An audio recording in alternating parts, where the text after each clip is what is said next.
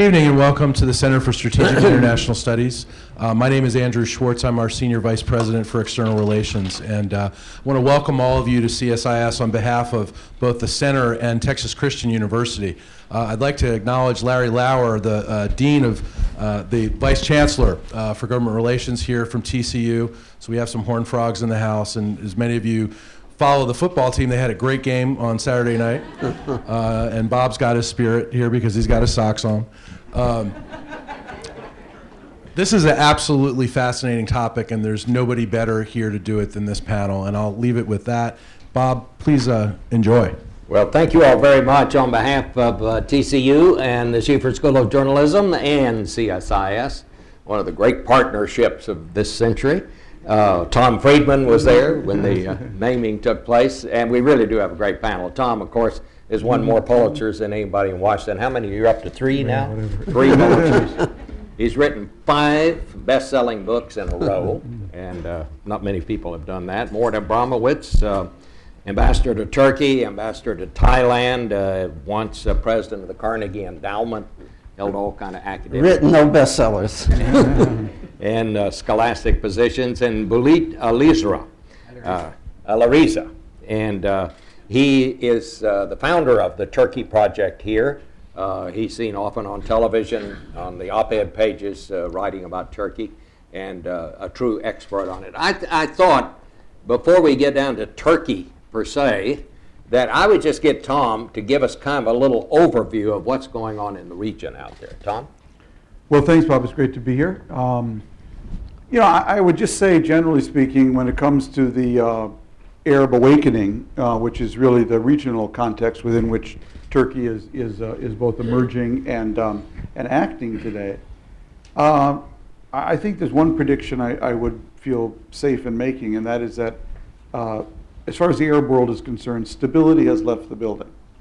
When we're thinking about whether it's Tunisia or Egypt or Yemen or Syria or Bahrain, the only question I have in my mind is which kind of instability are we going to see over the coming decade? And I think this is going to take a long time to play out.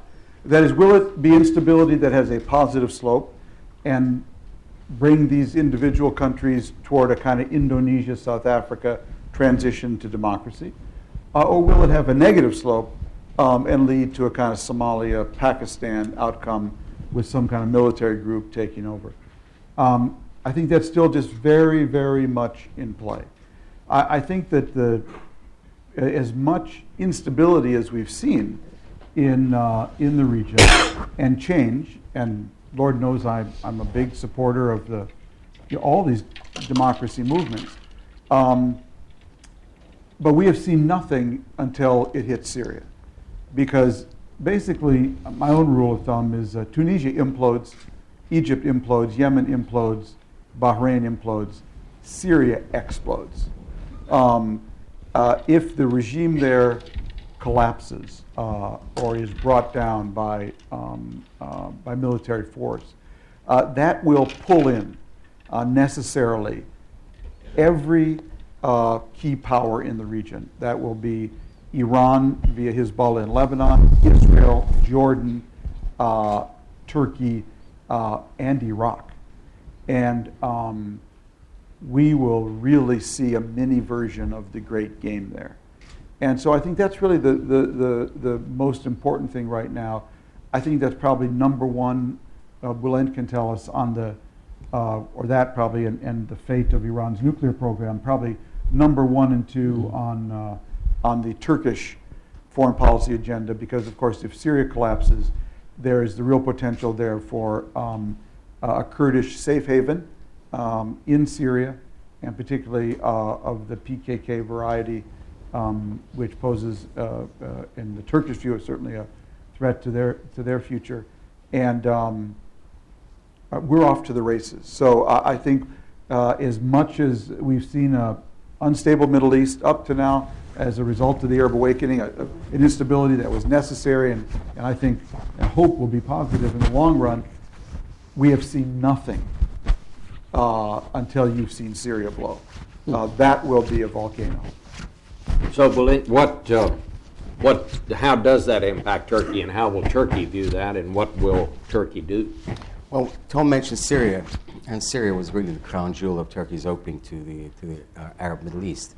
For a very long time, Turkey looked primarily to the West, naturally, because it was an ally of the U.S. It was a member of NATO, and it ignored the lands to its south for a very long time. Even before the current government came into office in 2002, there was a lot more interest in the Arab world, but it accelerated during the past 9 years of the current government. And the zero problems policy that was enunciated by this government really focused more on Syria than any other. It has a long border with Syria. It's one of the two Arab countries that Turkey borders, the other being Iraq. And the fact that Turkey has been able to achieve a rapprochement with Syria was really a matter of great pride for Prime Minister Erdogan. Now, what we've in fact seen is great tension between Turkey and Syria, following on the events in Tunisia, Egypt, and of course there was also Bahrain and Yemen. When it came to Syria is when the Arab Spring, the convulsions that Tom talked about in the Arab world, really began to affect Turkey. One, a lot of refugees came into Turkey as the crisis unfolded in Syria. There is a great deal of disaffection between Prime Minister Erdogan and Assad of Syria, because Assad simply would not undertake the reforms that he promised Mr. Erdogan. And third, of course, is the Kurdish issue. There is now a lot of suspicion in Turkey that Syria has reassumed the role that it played in the past, which is that of a sponsor of PKK terrorism against Turkey. Now, the PKK is based in northern Iraq, but as I said, there's suspicion that not only Syria, but now Iran may also be using the PKK card against Turkey in order to ease the pressure by Turkey on Syria, and also because Iran is unhappy with the fact that Turkey's agreed to base the radars associated with the missiles on its territory. So the great game that Tom talked about is really underway, and there's a great deal of coordination between Ankara and Washington as the Arab Spring has been unfolding. But ultimately, it's Turkey sitting where it sits, bordering Iran and Syria, and the possible instability that may still await us in Iraq as we proceed into the future. Mort, how does Turkey see itself now, Prime Minister Erdogan? Let me just say, if Tom's scenario comes to pass, Turkey's going to be scared as hell. That's what's going to happen. They're going to be scared of an influx. They got a relatively small influx the first time, 15, 20,000 people. And this one will be much bigger. They'll be worried about what happens with the Kurds. But I'm less concerned about that, because I think there are going to be so many other bigger issues than the Kurds, so that Turkey will always be worried about the Kurdish situation in Iran, Syria, and Iraq. But on this score, there are so many other bigger issues involved than just the Kurds. What Turkey will do in this circumstances, what the United States, what anybody will do. You also mentioned, you forgot to mention Saudi Arabia is going to be deeply interested in this and will start playing around.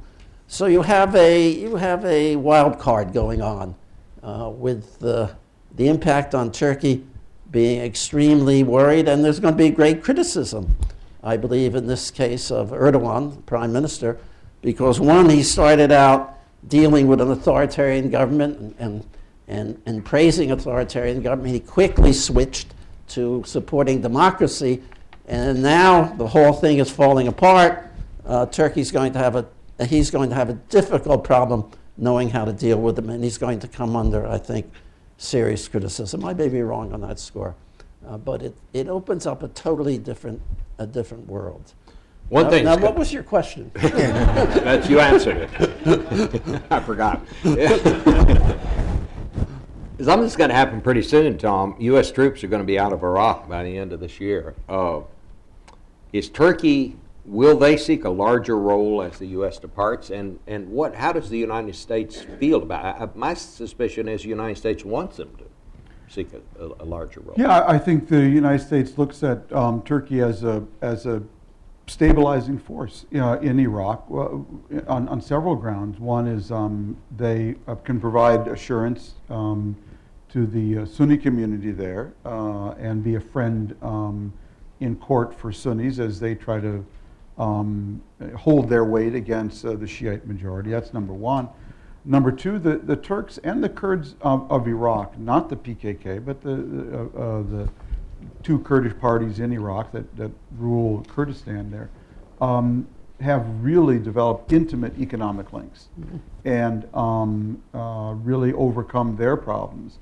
And they've been, I think, both quite smart about it. The Kurds have invited Turkish contracting companies to do a good deal of the building of Kurdistan, and there's enormous trade now. And so Turkey will definitely be playing a role there as well. And Turkey, if you just took the names and dates off here, we could be right back in the in the 1500s here, because basically the Ottoman Turks will balance off the Iranian Persians. And once we are out, there will be a huge struggle between Turkey, Ottoman Turkey, and Persia for influence in Iraq. And if we are smart, that is a competition we can play to our advantage without having troops on the ground. I'm also a big believer that once we're out of Iraq, we've deflected, been a lightning rod for an enormous amount of Iraqi anxiety about being occupied by a foreign power and the like. And once we are out, I think a lot of that anxiety will focus naturally on Iran. And I have 1,000 years of history that says, Arab Shiites and Iranian Shiites don't play well together. And so I think that Iran will have a much more complicated problem in trying to influence Iraqi politics once America is gone. It will be seen as a regional hegemon, and Iraqi politicians that are seen as too close to Iran or its cat's paw, I think will have, in time, problems within Iraqi politics. Do you see the Iraqis being able to maintain a unified state? I think that's an open question, Mort, but if there's one thing, and I would make no prediction about it, but if there's one thing we've seen about Iraq, since 2003, they've gone to the brink so many times. It's hard to count them anymore, and every time they've pulled back. At the end of the day, there's turned out to be enough Iraqiness, as it were, for the parties to pull back. Now, we played an important role in that, but at the end of the day, they did it, and so I would make no predictions about that. I mean, you have to say the place is held together. I think the larger point that is sort of sobering is when you think about, if you think about all these Arab countries that are now in the process of awakening, and the transition to democracy they all want to and need to make, and we have to root for them to make. And then think about Iraq. I mean, what did it take in Iraq? It took 4,900 American dead, 20,000 wounded, $1 trillion, 7 years, a civil war where all the parties tested each other's power. What you got, baby? What you got? Okay. Then we pull them together to write a social contract, stir, bake for 2 years, and pray that it rises. So that was all done basically with the help of an American midwife. Now you can have half a dozen other countries trying to make the same transition from autocracy to democracy with no midwife. And that's, I think, going to be a huge challenge, and that's where maybe Turkey could play a role in our absence. Well, one of the things here is that the U.S., despite Turkey's severe differences with Israel, the U.S. has very significantly compartmentalized its relations with Turkey and with Israel. It puts, and Obama himself personally, from everything I've heard, puts great store in Turkey's role in the Middle East in this extremely uncertain period. And in Iraq, I think we're looking to Turkey to sort of remarkably make sure the Kurdish state survives as an entity, and we're looking for Turkey to try to limit Iranian influence in Iraq. So the United States has got a different relationship with Turkey than it's had for a long time. Turkey's ability to confront Iranian influence or to limit Iranian influence in Iraq is limited. Its primary influence is in the north. And the moment that you cross from Turkey into Iraq, you're in the Kurdish regional government. Now, Turkey does not officially recognize the Kurdish regional government as such, but deals with it. And the problem there is that the more the PKK attacks Turkey, the more Turkey feels compelled to put pressure on the Kurdish regional government to do something about the PKK. Now, the U.S., when it was in the occupying power in Iraq, did not do anything about the PKK. It's right on the corner, northern corner, northwestern, eastern corner of Iraq, right where it abuts Iran, and it's a difficult terrain. The central government in Iraq, obviously, did not have the power to do anything about it, and the KRG, the Kurdish regional government, has not done anything about it.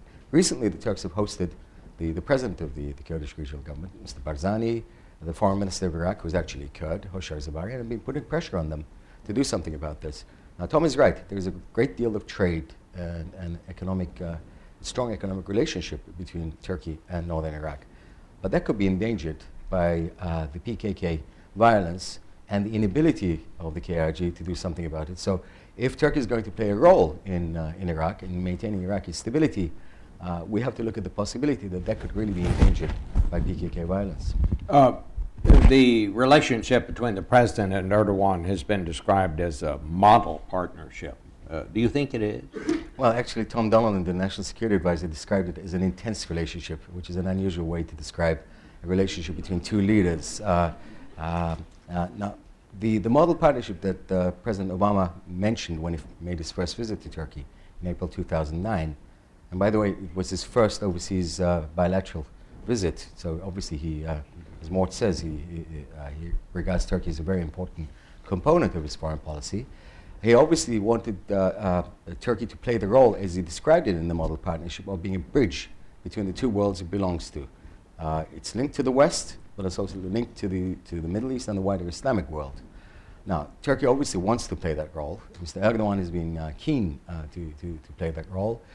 For a long time, Tom, you've been following this, Turkey was able to do what the U.S. was not willing to or was unable to do, which is to talk to Tehran and Damascus.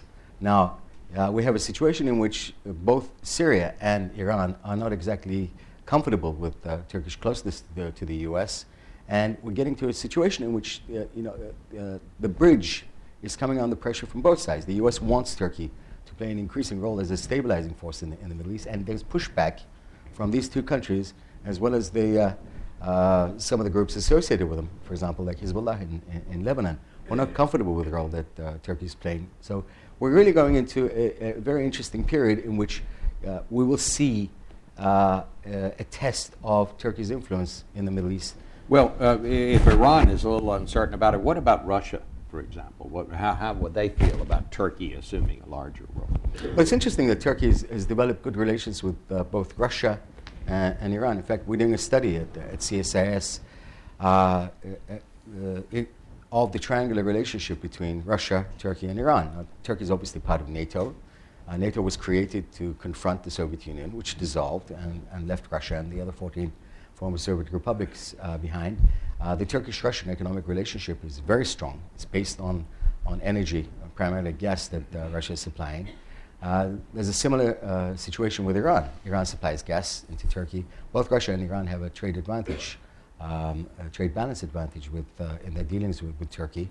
So there are limits to what Turkey can do in confronting Russia in the Caucasus or Iran elsewhere because of this strong economic relationship. Now, Russia was unhappy with the missile deal, the missile project, and Turkey's willingness to host the radars, but it hasn't gone beyond a certain limit because if Turkey controls itself as it deals with Russia, the Russians also control themselves as they react to what Turkey is doing. Let's talk about Iran and Turkey's approach to that. Is Turkey's approach different or about the same as the United States' approach? And No, I how's that think going I down? think Turkey does have a different approach still.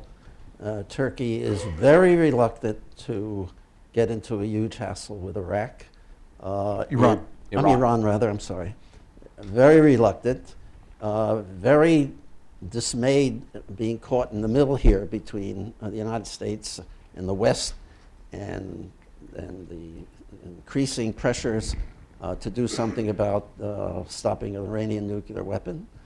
And on the other hand, the Turkish-Iranian relationship has really weakened. Syria has been a big acerbating factor in limiting or in loosening the Iranian Turkish connection. There are problems also whether Iran is screwing around with the PKK and possibly affecting Turkey's own internal situation. So I think over time, the Turkish-Iranian relationship has loosened.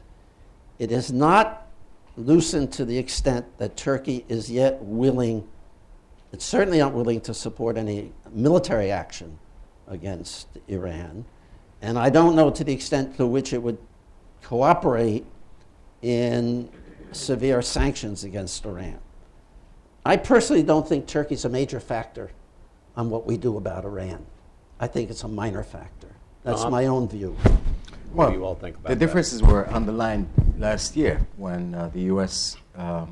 Put forward a new set of sanctions at the UN. Turkey was on the Security Council at the time, and despite a 45-minute phone call from President Obama to Prime Minister Erdogan, Turkey voted against it. Turkey then, together with Brazil, tried to come up with a separate deal, which the U.S. Was not willing to support. The trade, Mort is right. I mean, there has been a weakening of the relationship, and yet Turkey is about to open a new border post, a border crossing for Iranian-Turkish trade, because Turkey is Iran's opening to the West at a time when it's isolated, increasingly isolated. There is a limit beyond which Turkey is not willing to go, and even if the relationship worsens, I'm not sure that Turkey would be wholeheartedly supportive of new sanctions. I don't think we're going to be limited in what we do by Turkey on Iran. I simply don't believe they are a major influence on American policy toward Iran. So if President Romney decides to bomb Iran, Turkey won't be for that, or will be gone? Well, so even if they're not for it, what are they going to do about it? Well, yeah, I'd say a couple of things. I think the United States and Turkey are doomed to be friends here for the near future, and Obama and Erdogan, because I think that given the kind of instability we're going to see in the Arab world, and particularly with our traditional allies, Turkey remains a hard power. It is a NATO member. It's got a vibrant economy. We have a long relationship with it, and we are going to be depending on Turkey a lot. And so I think we're going to have to get along, and we will get along, and that's why the administration's been very smart in separating the U.S.-Israel relationship and the U.S.-Turkey relationship, and just keeping them on separate tracks. And as far as Iran is concerned, I think that the one thing that I think I agree with Willent, there's enormous commercial ties between the two countries. The Turks evidently are resigned to the fact of Iran, getting a nuclear weapon. They've lived next to a nuclear Russia all these years. At the same time, though, given where the Sunni Arab Muslim world is on the Iran question, if Turkey wants to continue to have influence in the Arab world, it will have to balance that relationship with Iran with with the ties and aspirations and interests of the Sunni Arab world as well. And Erdogan will not be able to dance at both those weddings, not indefinitely. Does Turkey still want to be part of the European Union, or where is all that now? Well, I think we got to the point that one could say that the process is stalled. Recently, I was talking about this, and I said, the Russians used to, during the Soviet days, used to have a saying, they pretend to pay us, so we pretend to work. The European Commission pretends that there is an ongoing process, and the Turks pretend to believe it. Turkey will not give up the EU process because the massive domestic transformation has been done with reference to the EU accession process. But I'm convinced more and more that Turkey just does not want to be just another EU country. It prefers to focus on its relationship with Washington than with Brussels. There is great tension in the relationship between Turkey and Germany and Turkey and France because of these two countries' opposition to Turkish entry. And those two are the dynamos of the EU, and the EU has massive problems. So Turkey at this moment is still proceeding as if it wants to be a member, but frankly, that seems more and more unlikely than ever before. And what about Turkish-Israeli relations? And where is that, and what does it mean to the rest of us? I don't see any short-term improvement in Turkish-Israeli relations unless there comes into play because of sort of the type of factors Tom has raised, which would change that. I think Erdogan has a deep animosity toward Israel, but he's also a practical politician, and he also wants a very close relationship with the U.S. So I think that right now, that is mostly frozen. And one of the things that interested me in this regard has been that despite the virulence of the Turkish-Israeli relations at the time that Mr. Erdogan came to the United States, that the U.S. Congress did nothing, that the Armenians did nothing, that arms supplies continued on to Turkey. And we just sold them 3 very important helicopters.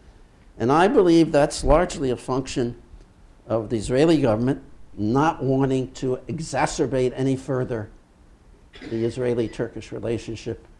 And they all laid off trying to undermine Erdogan. I can't prove that, but I think that's a factor. And I think any way that Israel can restore the relationship is deeply in Israeli interest. I would say that there are 22 members of the Arab League. I love every one of them. But we don't need a 23rd. And if Turkey decides that it wants to go so far as to, in effect, become the 23rd member of the Arab League, it would be a huge strategic mistake for Turkey, because Turkey's influence and its relevance in the region and vis-a-vis the United States was as a bridge between, and Erdogan was an active mediator between Syria and Israel in the Olmert government. I think it's too bad that the United States painstakingly, with lawyers from the Israeli government, worked out a deal to overcome the whole Gaza flotilla incident. It didn't even involve really an apology so much as Israel expressing regret. And Prime Minister Netanyahu turned it down because he was afraid that he went against his own legal team, not to mention our Secretary of State, because he was afraid that it would leave him exposed politically to his arch rival, the foreign minister, Lieberman. And so, this is going to grind on for a while. I'm a big believer that geography is destiny. Turkey and Israel are, again, doomed to be friends, given the geography of the Middle East, these two non-Arab powers. And they'll find a way to get back to it at some point. I'm more pessimistic about this because you talked about President Romney ordering an attack on Iran. During the past 2 weeks, we've seen speculation that Israel might attack Iran. If that happens, then you're going to get a reaction, certainly from the Turkish public, and certainly from the Turkish government, even if, privately, the possible elimination of Iran's nuclear capability might be welcomed. And also, with respect to what Mort was saying, now, since the arms embargo on Turkey imposed by Congress in 1974 because of Cyprus, Turkey relied on the Friends of Israel in Washington to help protect it against the Armenian Genocide Resolution and on all sorts of issues. Now, that relationship is certainly not what it was. And if we were to get another test, let's say with another Armenian Genocide Resolution in Congress, it may be that Turkey will not find that support from the Friends of Israel. And that's a factor that any president will have to take into account. We want to take some questions from the audience, but while you're thinking of a question, I want to circle back to where we started, Tom, and talking about Syria. You're talking about what could happen if Syria falls. What are the chances Syria will fall? I mean, what do you all see happening there? You know, this is a regime that not only is it's ready to kill as many people, it's already proven that, as it needs to stay in power. The Alawites have nowhere to go. This is not like the Ben Ali family in Tunisia that, you know, this is 10% of the population that would feel very exposed should it lose its, you know, primary place in power there. I don't know what's going to happen. I think it's very complicated. I think the tipping point will come when you see the Sunni bourgeoisie of Damascus and Aleppo basically abandon the regime, and so far they haven't done that. I think because they're terrified of instability as well. So this could grind on for a long time, and it could not. You know, I mean, it's just it's hard to see how this ends in a kind of clean, stable way. So I'm befuddled by it. Do either of you have anything to add on that? But let me ask you, what happens if, Tom, if Assad does survive, which is a real possibility that this does peter out? Unlikely, perhaps, but a real possibility. What are we left with if we have Assad in power sort of indefinitely? I don't really know. I think more grinding. Again, he's got the Iranians buttressing him. He's got Hezbollah buttressing him. He's got the Alawites buttressing him, and so he has resources that are keeping him clearly in power. And again, I think where the Sunni merchant class is critical, and they have yet to clearly abandon him. So he's got the Iraqis again, you know, supporting him. We have this weird situation where the elected government in Iraq is supporting basically the dictatorship in Syria now. So, and that is for purely Shiite reasons, because they're worried about the Sunnis taking over.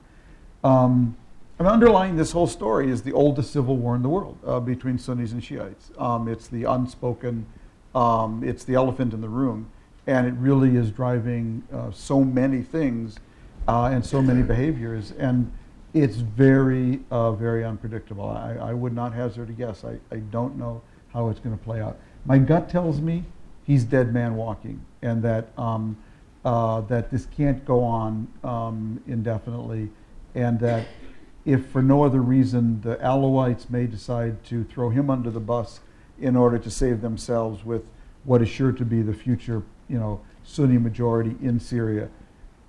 That seems like a real possibility, but I would make no predictions. All right, questions? Right here. I wonder if Tom Friedman could. I wonder if. Is this on? Yeah. I wonder if Tom Friedman could amplify and perhaps clarify something you said right at the very beginning, because it scared me. Maybe it was intentional. As I understood it, you said that unlike the other elements of the Arab Spring, which were implosions, something in Syria would be an explosion, bringing in, you ticked off a number of countries, but they included both Iran and Israel. Now, I have my doubts that Israel could resist a full-court military press by Iran. So if you disagree with that, I wonder if you could explain why. But if you agree, are you projecting the first use of nuclear weapons since 1945? I personally don't think that Israel would use nuclear weapons to block the development of nuclear weapons in Iran. But certainly if there were military plans. You're way off from what I was saying. I wasn't suggesting nuclear anything. The simple point I was making is that Syria is the keystone, the geopolitical keystone balancing, okay, all of these states, Turkey, Syria, Iran, Israel, Iraq, Turkey, and if that keystone collapses, okay, each of those states is going to look to secure its interests in Syria in a way that will look for allies, that will look for partners there to protect its, if nothing else, its border. Think of how many border countries Syria borders on, but it has nothing to do with Israel military. using a nuclear weapon in any way. I wouldn't even contemplate that in the Syrian context. Next one, right here.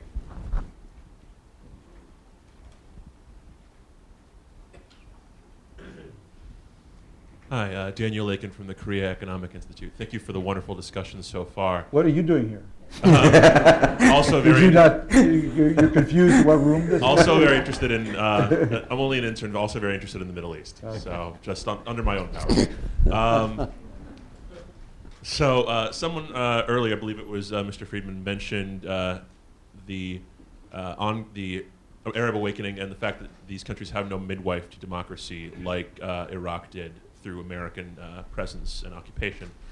I was wondering if Turkey might have any role to play in that. Now, there hasn't been any professed Turkish desire to play a democracy promotion role or exporting its own system of government. But at the same time, there's been a lot of buzz about Turkey's unique Islamist form of, at least the AKP and its style of governing, and Turkish-style democracy. Now, do any of you see?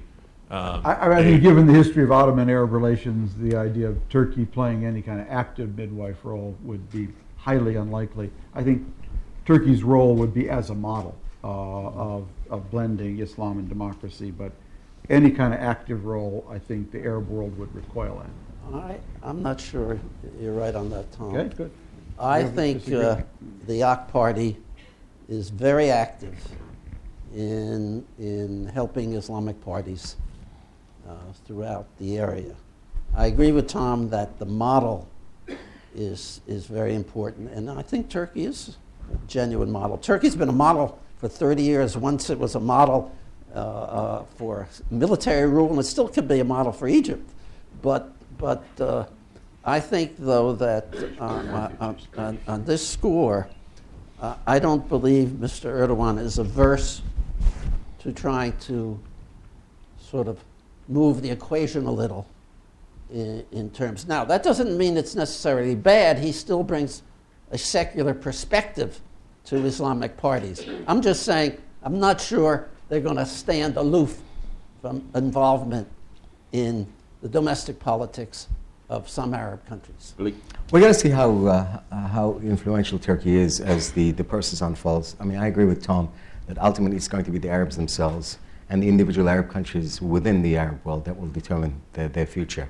But if Turkey is a model, to follow on from what Mort is saying, it is a model for the Islamists who were previously shut out of the system. We've seen Rashid Ghannouchi, the head of the Ennahda party, which just won the elections in Tunisia, referring to the Turkish example. We've seen similar statements from Egyptian Islamists. And the model that the AK party, which has its roots in political Islam in Turkey, albeit willing to operate within a secular system, brings to the Arab world is that of a route to power through the ballot box. Now that raises, or should raise, questions in Washington as to whether Mr. Obama's dialogue with Mr. Erdogan about bringing these parties in is ultimately in the U.S. interest. Because remember what happened in Gaza when Hamas won. Essentially, Washington cut off contact with Hamas. Now, has the U.S. decided that it's willing to deal with Islamist parties once they gain power, and particularly if they begin to behave in a manner that is deemed unacceptable in Washington? Yeah, I think there's another point, we have to really keep in mind when we talk about the Turkish model. It's unspoken, and to me, underappreciated. Turkey had no natural resources. Okay, it had no oil. And because of that, it developed a very vibrant free market merchant class, really, really impressive, I would say, export model, and a real active business elite.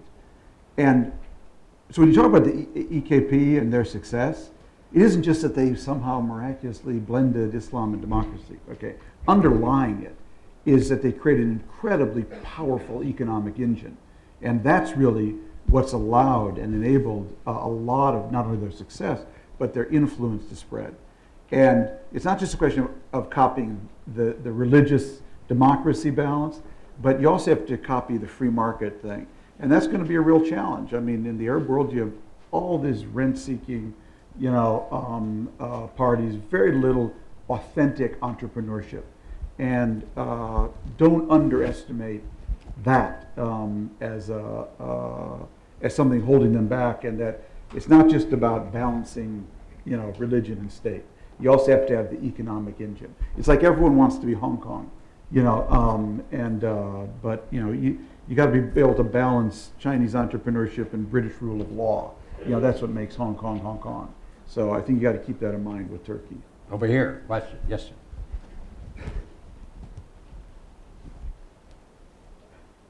Dick.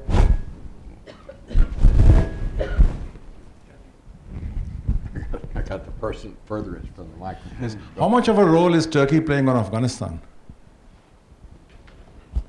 I think Turkey's been playing a very important accessory role in Afghanistan for a long time. It has been actively involved. Doesn't have a combat role, but it has had a command role. It has a command role today. It has been very close to Afghanistan for many years, well preceding the last 10 years. It has good relations with that country. And by and large, I think, in a very limited way, has been trying to nudge Afghanistan in as good a posture as might be expected at this time, which is not very good. But Turkey has an important constructive role there, and the United States certainly has welcomed that for a long time. It's a player. Next, way over here.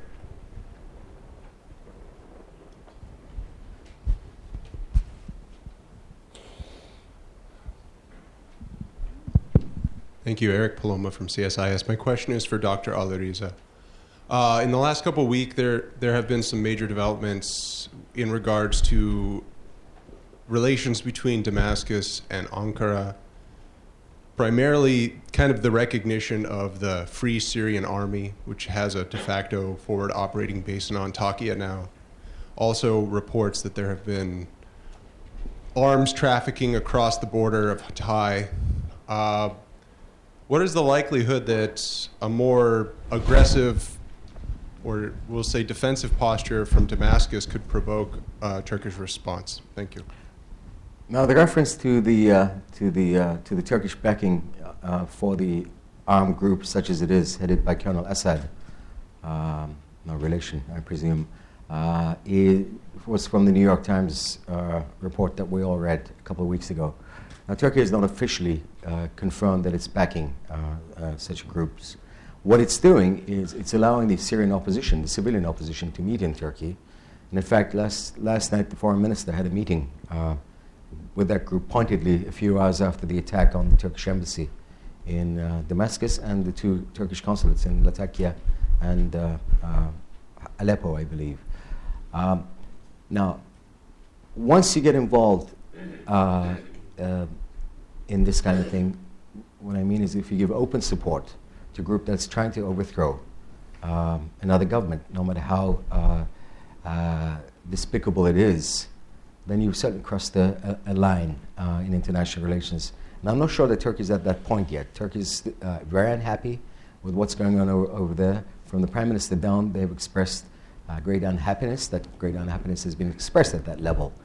But whether it will actually cross the line and give open support to a group that wants to overthrow Damascus is something that I'm not sure the Turkish government is willing to do. Because think of the government in Damascus doing the same with the PKK. It hosted the PKK for a long time. The leader of the PKK, who's now in a Turkish jail, Abdullah Öcalan, was based in Damascus for a long time. Then you've entered the kind of uncharted territory in international relations that you worry about. Now, the U.S. is looking to Turkey to play a more important role. The Europeans who met today are looking to Turkey to play a more important role. That unfortunate phrase that was used, leading from behind, when it is applied to Syria, may have Turkey being up front in a way that other countries were up front on Libya. But I'm not sure that Turkey's at that point where it's willing to do some of the things that you referred to. Is there a hand back here?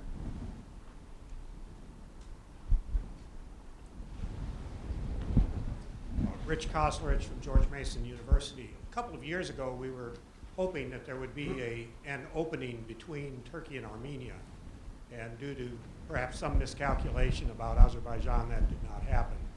With 2015 approaching and the 100th anniversary of the tragedy against the Armenians in Turkey, how do you see Turkish-Armenian relations evolving over the next couple of years? Who'd like to take that? I'm very pessimistic. The opening was very much encouraged by the U.S. President Gül had taken the lead. And in fact, President Obama, not last year but the year before, explained his unwillingness to use the word genocide in referring to the events of 1915, had referred to the process of normalization. Clearly, the reaction from Azerbaijan, which may not have been taken into account, was a factor in the decision by Prime Minister Erdogan to apply the brakes on this issue. Now, the U.S. still wants something to happen to avoid unpleasant developments in Congress in 2015, but the process is completely stuck. Now, as you know, Turkey recognized Armenia as one of the successor states to the Soviet Union, and that border was actually open until 1993, and it was closed because of the war between Azerbaijan and Armenia. So the first step that one would think of, in a step-by-step approach to rapprochement, the opening of the border, is stuck because of the Turkish insistence on the withdrawal of the Armenians, or at least the beginning of the withdrawal from the Azeri occupied territory that the Armenians currently have. I'm totally pessimistic that anything is going to happen. In fact, one of the reasons for my pessimism is that it's not even being discussed seriously in Turkey. Turkey is now busy with what's going on south of its border rather than what's going on the other side of the world. Go ahead. Rich, you got 4 years still. A lot can happen in 4 years, and I would not preclude changes in Turkey's attitudes on how to deal with this, and I would not preclude a very active diplomacy, perhaps changing this. Bullet is right to be pessimistic. It's like on Cyprus. You can't be optimistic about Cyprus. It's just impossible. But on this one, I think there's a possibility of some sort of movement. Maybe I'm smoking pot, but I do. I take a less negative perspective. Right here, this time. Good evening. Major Howard Beasy, Headquarters Marine Corps International Affairs. With the upper hand seemingly gone to the AKP and the long-standing rivalry between the military counterbalance, what do you make of that first, and does that free up Turkey to exercise a more hard power foreign policy now that they have sort of the military underfoot? I don't see the connection. Why would Turkey be more able to exercise hard power because of the changes in the civilian-military balance in Turkey? But what you're referring to, leaving that to one side, what you're referring to is a very important development. It happened because of the EU process. What was previously thought unthinkable in Turkey has happened because there was pressure from the EU. The Copenhagen political criteria demanded that the civilians exercise control over the military, and the military has lost a great deal of its power. Nonetheless, if you're sitting in the Prime Minister's office and you want to fight the PKK, and you want to be able to project power force into northern Iraq, you still look to the Turkish armed forces. It's still a very powerful instrument, but it is not as influential as it used to be. And broadening the discussion just a little bit more, we're sitting in the middle of Washington talking about this. At the core of the U.S.-Turkish relationship in the alliance that was constructed in the Cold War was the relationship between the Pentagon and the Turkish General Staff. Now, the TGS is not as influential as it used to be. The Cold War is, of course, no more. And the U.S. is looking to Turkey to exercise not soft power, not hard power, but much more soft power in the lands to the south and heal some of the divisions between the U.S. and the Islamic world that had been revealed during and after the Iraq War. Now, there, the Turkey on the Iraq can and has played a role. Whether it will be able to maintain that kind of influence, either in conjunction with the U.S. or on its own, once it begins to try and use hard power, is much more debatable. Anyway, right here. We've got time for about 2 more questions. Peter Sharfman. All of you have spoken of the driving force of geography on Turkish driving force that geography imposes on Turkey. But are there other factors? Are there considerations of Turkish aspirations for what they want to be 20 years from now or so that also play a role in Turkish policy? Who'd like to tackle that? I think there are some major unresolved issues here in Turkey. And there, first of all, is Turkish democracy and what happens and how they handle the increasingly difficult Kurdish issue. That is, to me, a major uncertainty. The second still is, what is the role of religion in Turkish political life? A lot of people, rightly or wrongly, are deeply concerned about what they think is happening. The third is whether there is an increasing authoritarian trend in Turkey leading to a further AKP control. These are practical issues being debated and discussed in Turkey. I'm not trying to lend a negative notion that somehow or other Turkey's going to fail to meet these. I'm just saying these are the present preoccupations of Turkish domestic political life. And they have to be, and how Mr. Erdogan deals with them is coming very much to the fore over this coming year. Final question. I'm Rick Endefirth at CSIS. I just wanted to add something to the question about Turkey and Afghanistan, the question that was asked. There's something else that Turkey's doing. It has its hands full with a lot of issues, one of which is to be a convener for a regional conference last week in Istanbul. It's the first time that all of the neighbors and near neighbors in Afghanistan have gotten together. Turkey was able to pull off something that they couldn't pull off a year ago, which was to get India and Pakistan together for the first time in a regional setting to discuss what's going to happen with the future of Afghanistan. So Turkey is playing a key role there, and that's going to be sort of a setup to the Bonn conference in December. But the regional diplomacy push that Turkey is doing is enormously hopeful if there's going to be any kind of regional settlement for Afghanistan. So Turkey's got an important role to play. What was the result of that conference, Rick?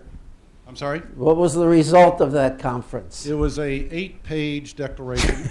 No, wait a minute. Well, that's there have been previous declarations, but the fact that they got everybody together for the first time, and the fact everyone is looking over its shoulder that the U.S. is withdrawing, maybe that will be an impetus for the regional people to find some way to keep their hands out of meddling in Afghanistan in the future. It's a long shot, but at least Turkey is being proactive in trying to bring all the players together. So that's why I applaud what they've done. Won't give them a great odds of success, but it's necessary, and it's something actually that the U.S. government has been pursuing now through the regional initiative and the so-called New Silk Road approach. So I give Turkey a hand for that. All right. Well, thank you very much, Rick. And thank you all for coming on behalf of CSIS and TCU.